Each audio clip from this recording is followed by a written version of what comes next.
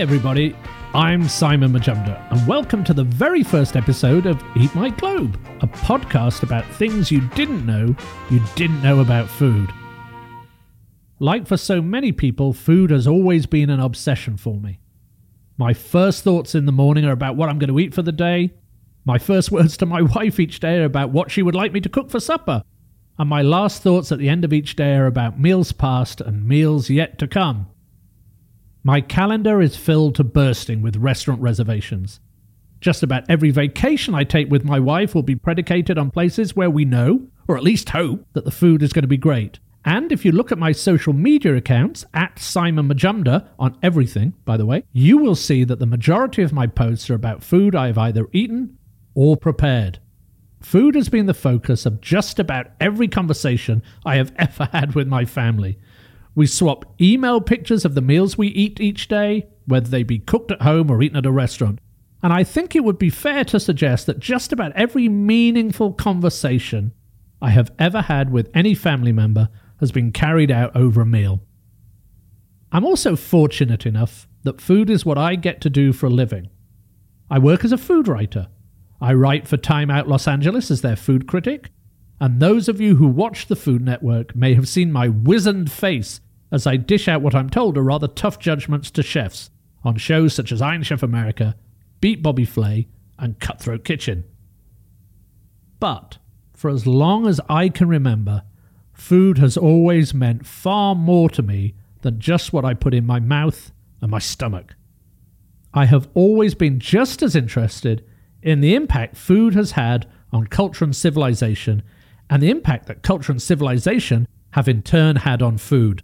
It's hard to overestimate the relationship between food, civilization, and culture.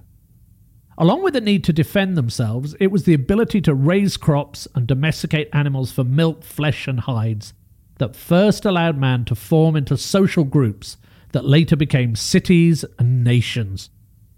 From the earliest records we have of civilizations and the beginnings of the great empires of ancient times, food was an important tool to keep the populace happy, a source of trade and vast wealth, and even a way to pay troops. For example, Roman soldiers were partly paid with hugely valuable salt, giving us the Latin saldare, to give salt, which we still use today in the word salary.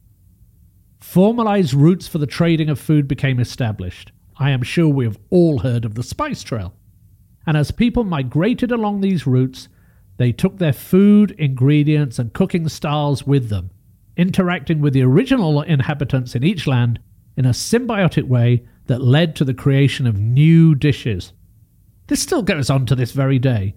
You only need to drive around the United States of America and you will see the impact that the cuisine of new arrivals has on restaurants in our main street shopping malls and on TV, just to see the power food can have.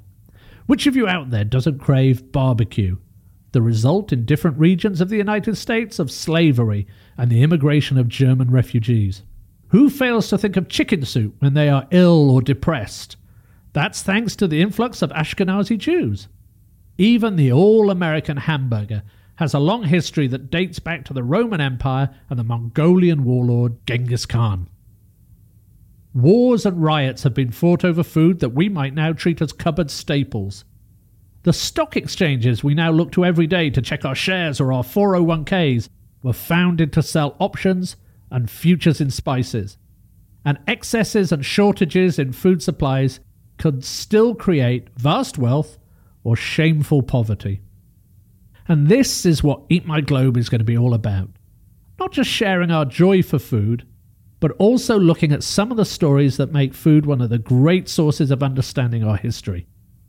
So each week, we will take an ingredient, a dish, a theme, a person, a nation, and look at the fascinating story of how they became part of the world that we often take for granted. So make sure to check out the website associated with this podcast, eatmyglobe.com, where we will be posting recipes inspired by the series, the transcripts from each episode, along with all the references and resources we use putting episodes together, in case you want to delve deeper into each subject.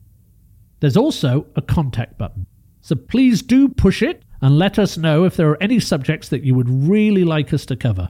And if you like what you hear, please don't forget to subscribe, recommend us to your family and friends, and give us that all-important good rating on your favourite podcast provider. So thank you, and goodbye from me, Simon Majumdar, and we will speak to you soon on Eat My Globe, things you didn't know about food. The Eat My Globe podcast is a production of It's Not Much But It's Ours and Producer Girl Productions, and is created with the kind cooperation of the UCLA Department of History and its Public History Initiative Director, Karen Wilson, PhD. We would also like to thank Sybil Villanueva, both for her help with the research and in the preparation of the transcripts.